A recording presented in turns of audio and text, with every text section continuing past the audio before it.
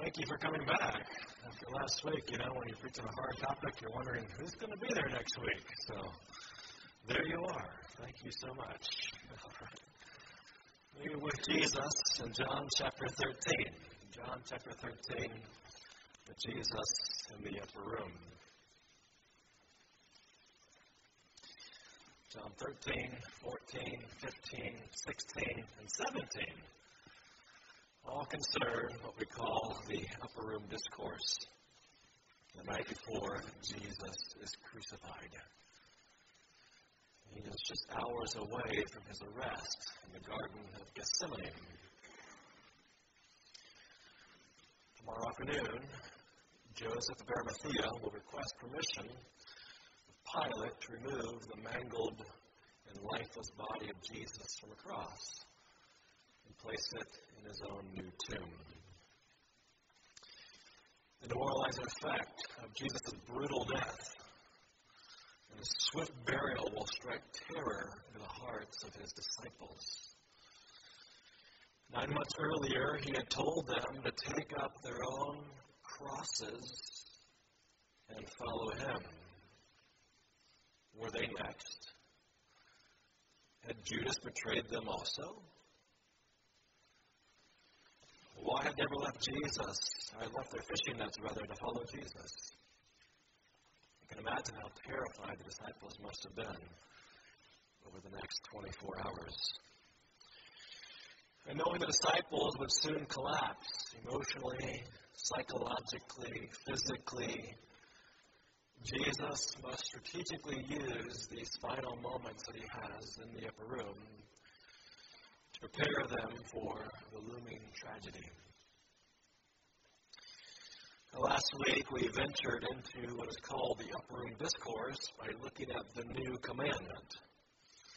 This week, I actually want to back out just a little bit and try to appreciate the discourse as a whole. There's actually a great deal of mystery for the disciples in the upper room. And already, we have discovered several of them. First of all, Jesus laid aside his outer garments and washed the disciples' feet. And that's actually where the mystery began. Jesus testified in verse 7 that the disciples do not understand what he is doing. But soon enough they will.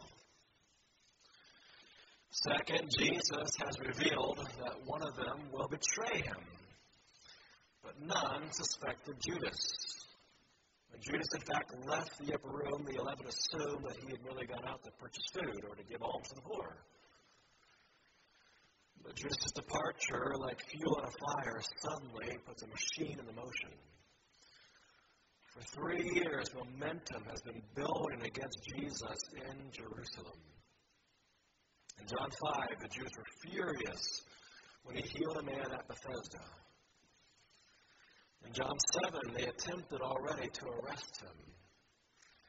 In John 8, they attempted to stone him. And now they have managed to place a spy in Jesus' inner circle, his own disciple. And doubtless, there are many more spies lurking about the streets, reporting Jesus' movements to the Sanhedrin, which has already been quietly assembling in the house of Caiaphas for an illegitimate trial later in the night. The third mystery comes in verse 33, where Jesus says, "Where I am going, you cannot come." Well, where is Jesus going?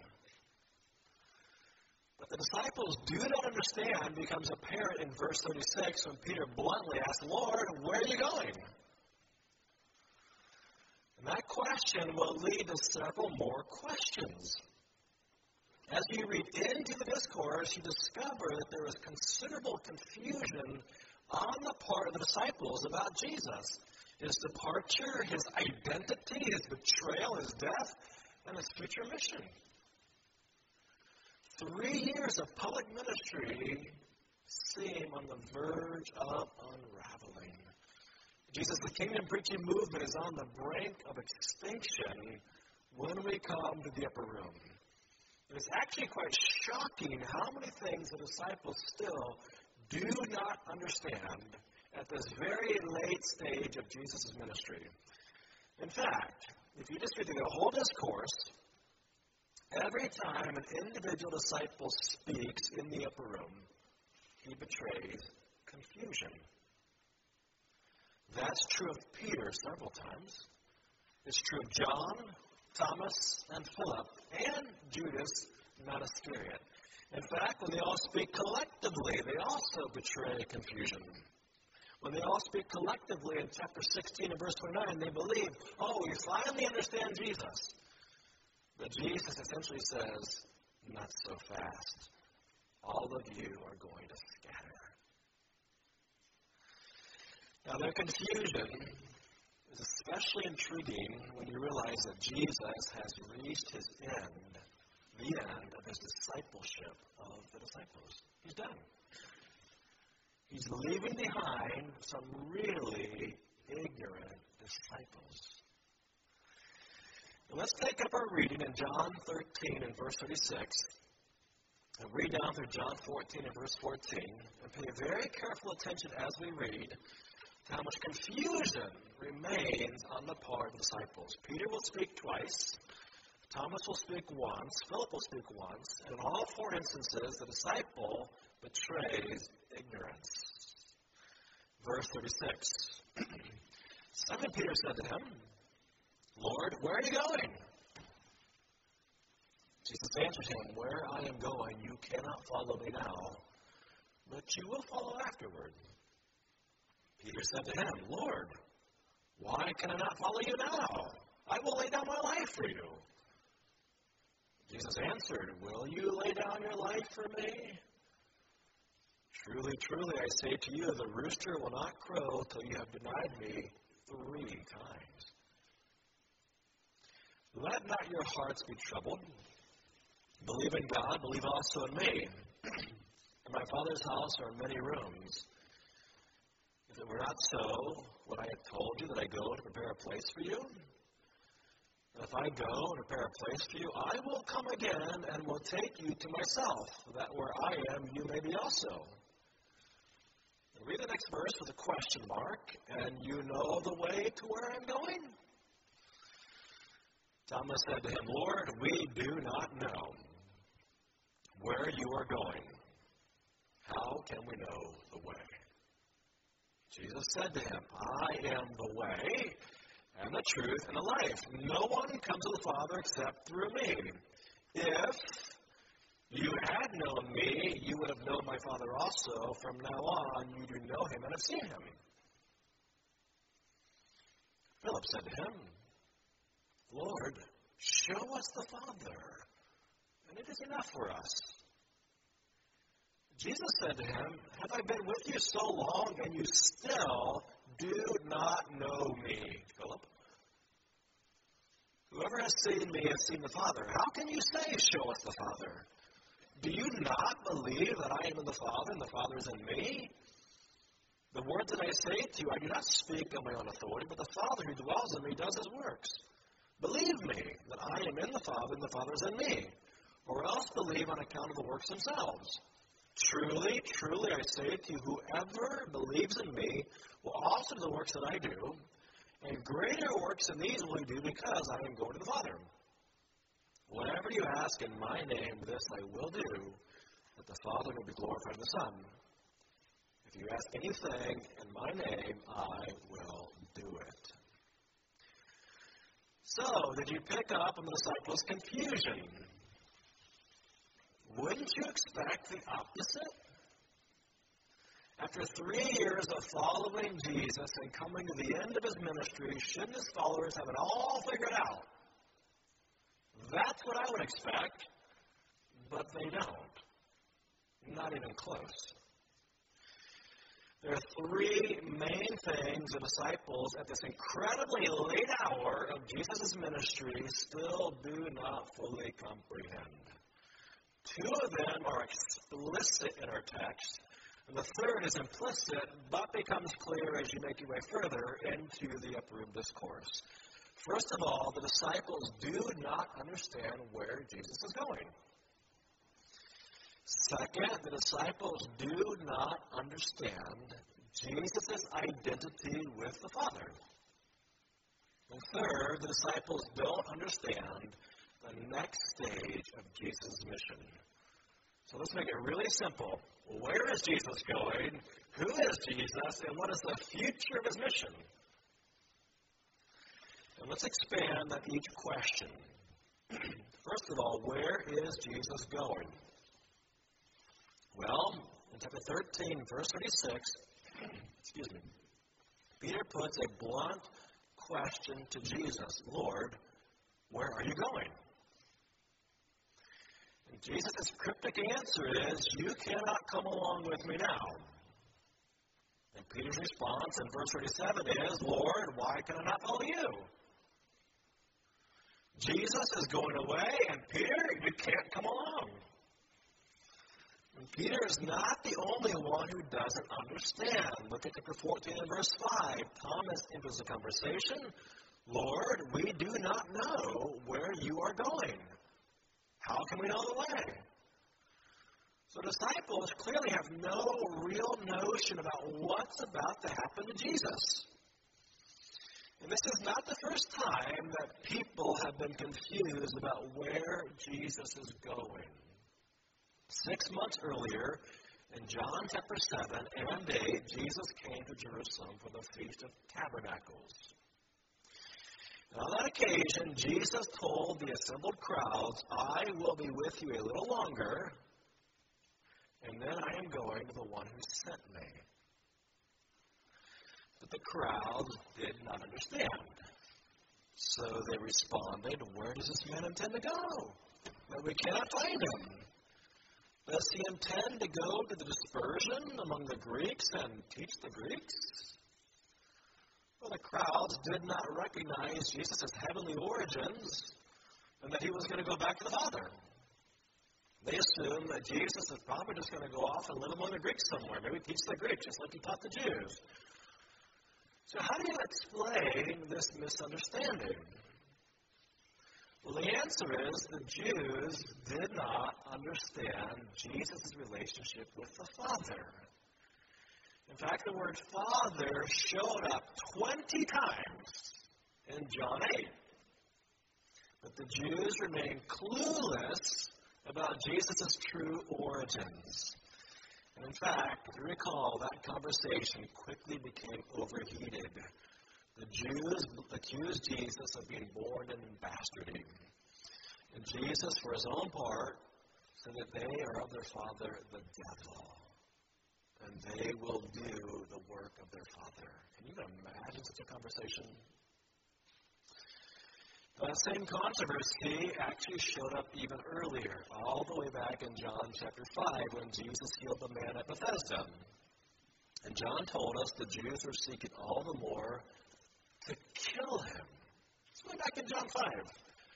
Because not only was he breaking the Sabbath, but he was even calling God his own Father, making himself equal with God. So both in John 5 and in John 8, Jesus has already explained his relationship with the Father. So you would think at this point, his disciples at least should understand that he's going to return to the Father. It's one thing for the crowds to misunderstand, but the disciples, nevertheless, Peter's question, Lord, where are you going, tells us even the disciples do not comprehend. Why don't they comprehend? And the reason is directly related to the second question. Here's the second question. Who is Jesus? How can they understand where Jesus is going if they fail to understand his true identity? So let's consider the second question. All right?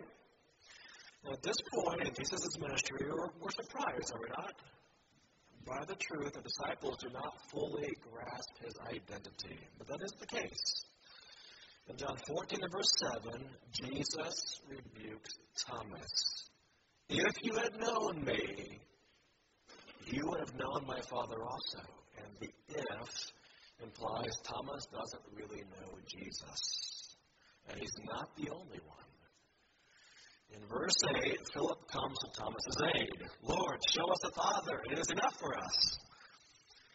And at first glance, the request seems innocent enough, right? But look at Jesus' response. It's a rebuke. Verse 9.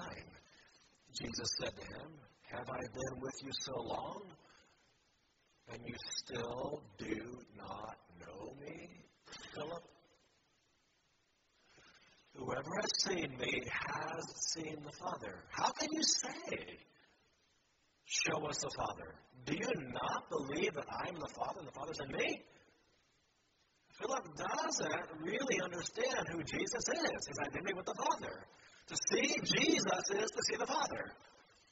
Now, we've got to be very careful that we're not too swift to condemn the disciples. You and I would have responded exactly the same way, all right? We've had 2,000 years of church history to develop a theology of the incarnation that is rooted in 27 New Testament books the disciples did not have. The failure of many Jews, including even John the Baptist and the disciples, to come to terms with Jesus' true identity is actually due to their very high view of God. Would it have occurred to you that the very God who put a perimeter around the foot of Mount Sinai, the God who fiercely guarded his holy presence in the Holy of Holies, the God who struck a man dead for touching the ark, the God who refused to show his face even to Moses, would it have occurred to you that that God would number himself with transgressors, would be made, in the words of Paul, sin for us? Friends, that is either blasphemy or the deepest mystery in all the universe. God Almighty would come to be made sin for us on the cross. This is a very deep mystery. Now, next week, we will return to Jesus' interaction with Thomas and Philip. But observe for now the interrelationship between these first two questions. When the disciples ask, where are you going? Jesus responds, I am returning to the Father. Do they understand? No. And why not? Because they do not understand the second question, who is Jesus? Actually, he's one with the Father. Now, if they lack answers to the first two questions, then certainly they will not be able to answer the third. Here's the third question. What is the future of Jesus' mission? If Jesus is the Messiah, the Christ, and he's about to leave, that must have struck the disciples as some sort of catastrophic failure. The Messiah is supposed to liberate Israel and rule, is he not? What then is Jesus' mission? Why did he come? Why is he leaving? What's next for the disciples? Why did this relatively young prophet, Jesus is probably in his early 30s, choose 12 disciples to launch a movement and then disappear from history?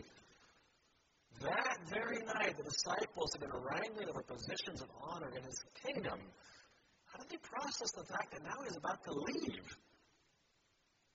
That question really just sort of lurks behind the entire upper room discourse.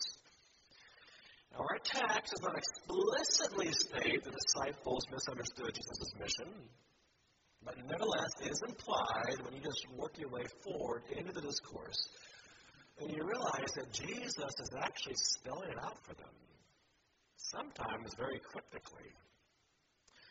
The disciples want to follow Jesus wherever he is going. But in verse 12, Jesus essentially says, you have a great work to do when I return to the Father. You have a mission to accomplish after I leave. I'm sorry, you can't come along. So again, as I say, much of the rest of chapter 14, right through the end of Jesus' prayer in John 17, is actually a preparation of the disciples for that mission that as yet they still do not comprehend. These chapters largely concern last-minute, hasty preparations for the disciples as Jesus prepares to leave. And it's really shocking to read through these chapters and just recognize how ignorant they are and recognize Jesus is out of here. Like, whoa, they're not In fact, let's just take a moment and let's just survey several aspects of this last-minute preparation. Shall we do that? Look in chapter 14, verses 16 through 17. Jesus explains another comforter is coming to help them in their mission. And I will ask the Father, verse 16, and he will give you another in addition to myself, another helper to be with you forever. Even the Spirit of truth, whom the world cannot receive because it neither sees him nor knows him. You know him, for he dwells with you and will be in you. Jesus' upper room discourse will formally introduce us to the Holy Spirit. And the announcement is a comforting revelation. But isn't it mildly shocking that Jesus is just now, after 3 years, just now formally introducing the Holy Spirit? I mean, why not a year earlier? Why not 2 years earlier? Why not 3 years earlier? Why wait until the last moments that he has with them? By the way, the Spirit's coming.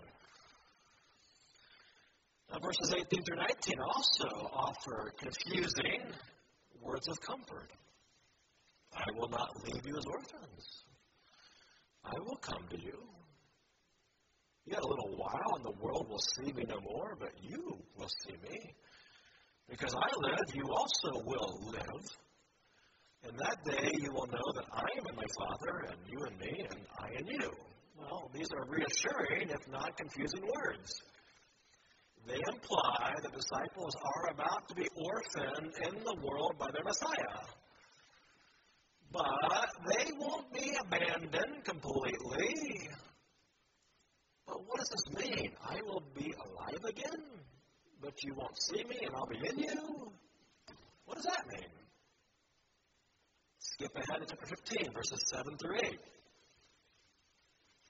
Jesus says, if you abide in me, and my words abide in you, ask whatever you wish, and it will be done for you. By this my Father is glorified, that you bear much fruit, and so prove to be my disciples, which they thought they already were. And now verse 16. You did not choose me, but I chose you and appointed you that you should go and bear fruit, and that your fruit should abide, so that whenever you ask the Father my name, he may give it to you. Well, what exactly does this mean? Jesus is leaving, but his disciples are supposed to abide in him and be productive. How do you abide in somebody who's leaving? And they also have some sort of productive mission to fulfill. Of course, that makes perfect sense to us now, but surely these words would have struck the disciples as mysterious. Again, how do you abide in somebody who says, I'm leaving, you cannot follow me? And what about verses 18 through 19? If the world hates you, you know that it has hated me before it hated you. If you were of the world would love you as its own, but because you are not of the world, but I chose you out of the world, therefore the world hates you. Well, that doesn't sound very reassuring. The world is going to hate us. I thought the Messiah's mission was to benevolently rule the whole world. What's going to hate us? How about chapter 16 and verse 2? Just listen to these words to the ears of disciples who have just been arguing over positions of honor in his kingdom. Moments earlier, they will put you out of the synagogues. And indeed, the hour is coming when whoever kills you will think he is offering service to God. Does Messiah's mission involve persecution? Martyrdom? Verse 7 must have struck the disciples as particularly odd. Nevertheless, I tell you the truth, it is to your advantage that I go away. For if I do not go away, the Helper will not come to you, but if I go, I will send him to you. Well, how could it be to their advantage for Jesus to leave? And who is this Helper anyway? So can you really appreciate the disciples' confusion? We understand it all in hindsight. But in the moment, this must have been terribly, terribly confusing for them. Why would Messiah leave and then send someone else, the Helper? And notice what the helper will do in verse 8. And when he comes, he will convict the world concerning sin and righteousness and judgment, concerning sin because they do not believe in me, concerning righteousness because I go to the Father and you will see me no longer, concerning judgment because the rule of this world is judged. Well, that all sounds great, but what about the kingdom? What about Messiah's rule? Why does Jesus suddenly emphasize the world? Didn't he earlier instruct these same disciples, listen to these words in Matthew, go nowhere among the Gentiles and enter no town of the Samaritans, but go rather to the lost sheep of the house of Israel and proclaim as you go, saying the kingdom of heaven is at hand. Well, what about Israel's kingdom? Did you forget about that, Jesus? Even after the resurrection, the disciples asked him in Acts chapter 1, Lord, will you this time restore the kingdom of Israel? Let's all this talk about the whole world. So here in the upper room, the disciples still do not have a good sense of their great commission to go into all the world. It's still mysterious. And why hasn't Jesus explained all of this already? In fact, Jesus bluntly acknowledges that they have a whole lot to learn. Look at verse 12. I still have many things to say to you, but you cannot bear them now. Isn't that shocking? There's a whole lot more you still have to learn, but sorry, I can't take any of that right now. Why? I'm leaving. Well, when are you going to tell them these things? That's the question I'd be asking. Well, when are we going to learn these things? And look at verses 16 through 17 and notice the disciples' confusion. A little while, and you will see me no longer. And again, a little while, and you will see me. So some of his disciples said to one another, what is this that he says to us? A little while, and you will not see me, and again, a little while, and you will see me? And because I am going to the Father, I told you they're confused every time they speak. What is all this? Did Jesus actually speak in riddles to his disciples? Yes. Emphatically, yes. Look at verse 25. I have said these things to you in figures of speech. The hour is coming when I will no longer speak to you in figures of speech, but will tell you plainly about the Father. Isn't that interesting? There are all kinds of things that he said that are still very, very confusing. That sounds like Jesus is deliberately, if temporarily, obscuring truths from even his disciples. All right? So does that give you a greater appreciation for what's happening on this dark night in Jerusalem, the night before Jesus is crucified? It's really quite shocking, is it not? Well, let's summarize. Jesus prepares his disciples for the next phase of their mission, but mystery just runs right through the upper room discourse. And Jesus does not seem in any big hurry to make it all plain. And we have reached the end of Jesus' public ministry. And isn't it interesting the disciples have yet to be formally introduced to the Holy Spirit? They have yet to fully appreciate the global dimensions of Messiah's work. They have yet to understand their future involves persecution and martyrdom. They have yet to learn several more truths, but they can't handle them yet, so Jesus doesn't tell them what they are. Our tendency is to read this whole discourse in the upper room as Jesus' last-minute coaching advice, his last-minute reminders of things that he has said for years before the team goes out and plays their championship game, right? You've heard it all along. Let me just remind you now what I've been saying all the way along. That is not what is happening here at all. Jesus throws at them several new cryptic truths, and they are already confused about where he is going and who he is and what the next stage of this mission involves. The disciples, I think, must have been just utterly, utterly confused. And to think that within 24 hours, Jesus will lie dead in a tomb.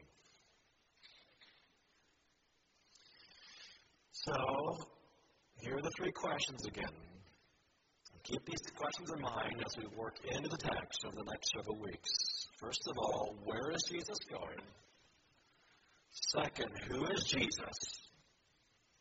And third, what is the next stage of his mission? Very soon, the disciples will have decisive answers to the first two questions. When Jesus suddenly resurrects and ascends, they understand he has returned to the Father's right hand. And Peter at Pentecost declares that Jesus was exalted to the right hand of God. Oh, we get it now. And they also know who Jesus is. Seeing the resurrection, Thomas declares, "My Lord and my God." The resurrection, Paul says in Romans 1, was a declaration that Jesus was and is the Son of God in power. They get those first two questions answered decisively. Where did he go? And who is he? Well, what then of the third question? What is the next stage of his mission? Well, that question will be partially answered when the disciples rendezvous with Jesus back in Galilee, up on a mountain after the resurrection. And there Jesus will give his great commission. But I say partially answered because contrary to what you might have heard preached, the Great Commission was not Jesus' last command. It was his second to last command. Later in Acts 1, immediately before his ascension, Jesus commanded, or ESV says he ordered his disciples to return to Jerusalem and to do absolutely nothing. Yeah, go back there and don't do anything. That's the last command.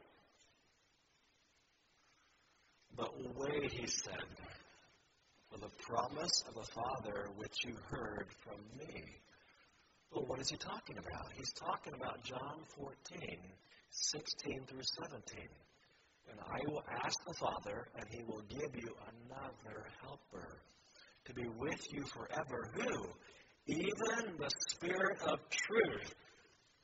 Jesus' final command was don't do anything at all until you have received the Spirit of truth.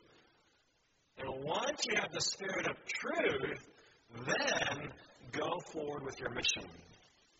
Now, when the Spirit comes in Acts chapter 2, guess what happens?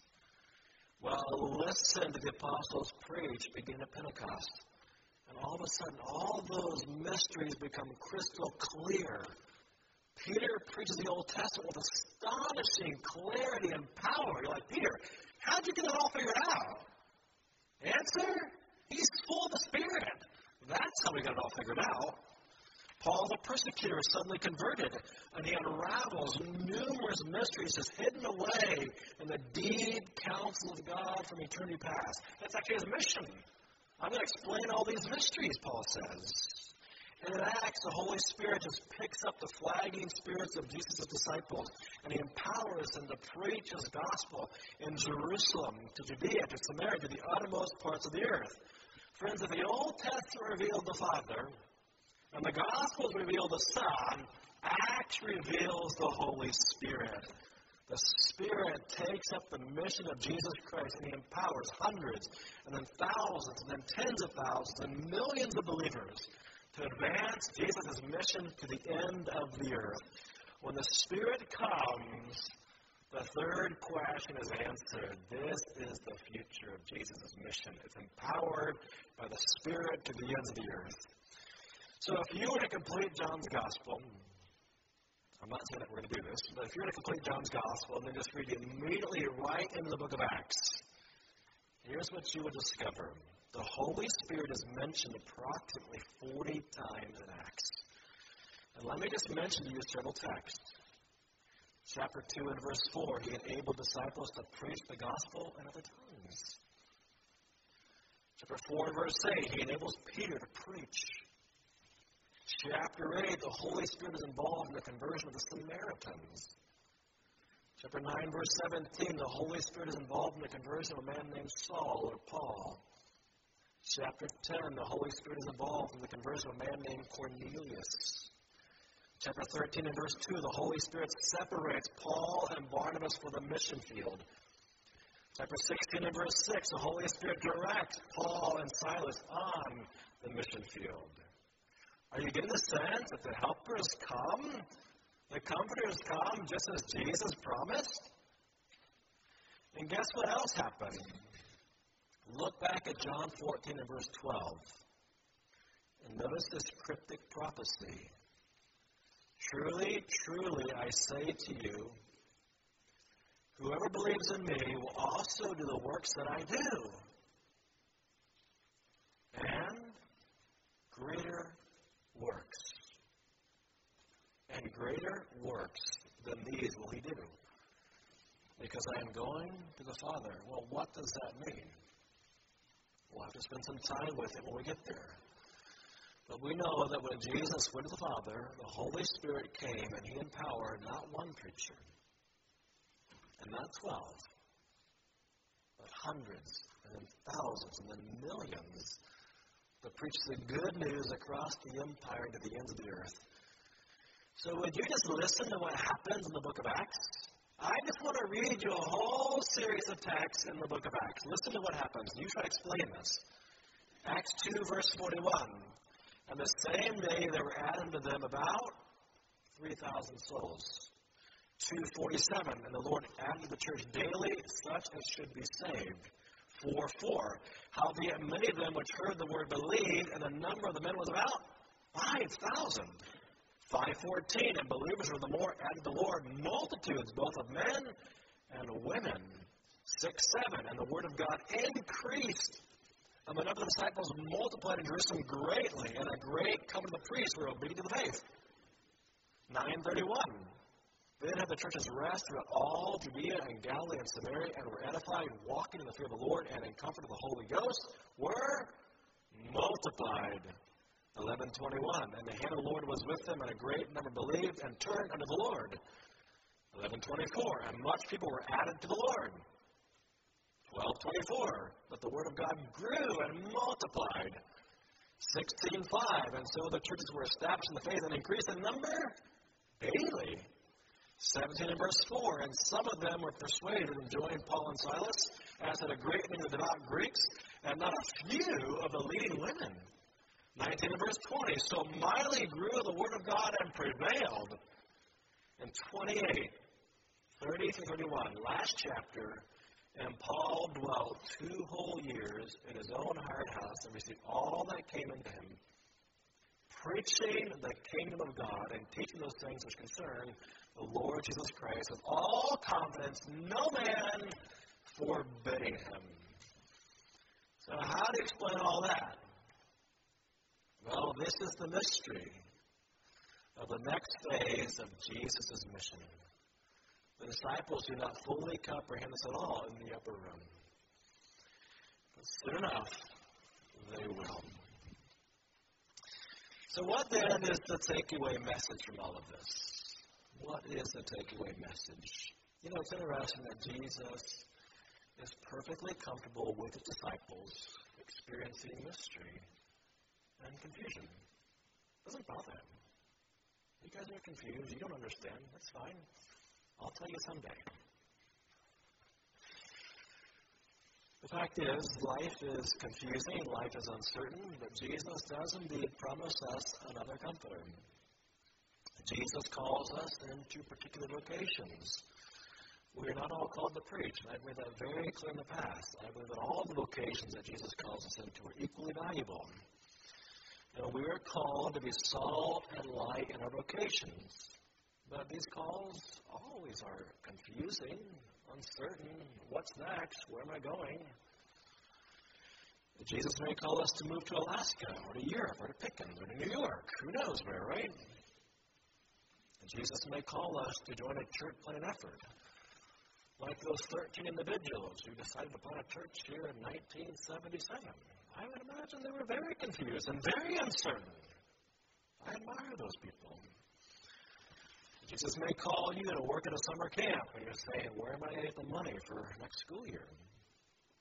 He may call you to missions, and you're saying, how do I go about doing that? He may call you to switch jobs.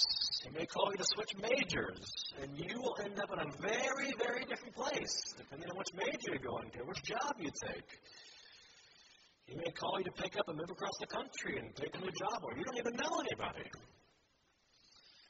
He may be calling you into retirement, or into a new neighborhood, or into an assisted living facility.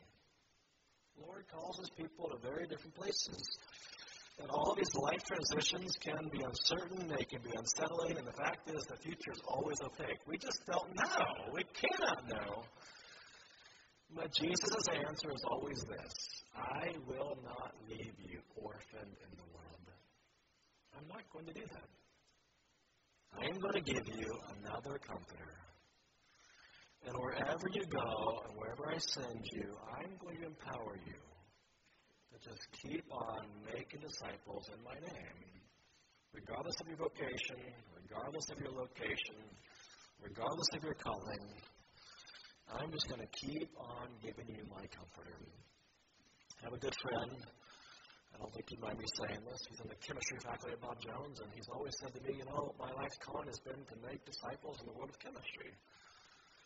And now he is on the verge of retirement. And we've talked a lot about this next transition. And for him, it's not the end. It's really the beginning of this next phase of his life. What does God want from me now in retirement? The Lord may call you to different places in construction or teaching or business, and He will put people in your pathway that I will never meet, some preacher will never meet, but they're the ones that you are discipling. The Lord always promises His Spirit. This morning, as I was just thinking through this whole text, I began also thinking, this isn't in my notes, all right, about the couple wars that we have happening in the world today. We have a war happening in Israel and Gaza today, and also in Ukraine. And you look at these things on the surface, it all seems very confusing, and what's happening, and who's right, and who's wrong, and are both sides wrong, and both sides partially right. It's all very, very confusing. We look at these things, and we look at the politics of our world, and it's very easy for us as Christians to get very disturbed. But we can always be certain of this, that God has an agenda for the nations. God has an agenda for the nations. And that agenda is always, always moving forward. And God's Spirit is always moving forward into every tribe and tongue and nation. So I am very, very glad that we have Brother Christian Way here today, and he's going to share with us at 11:15 what the Lord is doing in Asia. And this is just one more example of everything that Jesus was talking about back here in the upper room. I'm going to send out my Spirit, and you're going to be my disciples until the end of the age, until the ends of the earth. And so would you come back at 11:15 right here in this room, and we'll just want to continue, as it were, the application of today's sermon by hearing from Dr. Way. All right? Let's pray. Father, thank you so much for this delightful passage. Lord, we confess that we are often confused. Lord, we confess that we do not know the future. And I pray, Lord, that we would just learn from the disciples back in the upper room to just keep following. Lord, these disciples stumbled. Peter forsook you. He denied you 3 times. But Lord, you picked him back up. And you sent him on a mission. And I pray, Lord, that you would encourage us all, despite our stumbling, despite our failures, Lord, that you would just pick us back up, put us back on mission, and may we be found pleasing in your sight. We pray for Christ's sake. Amen.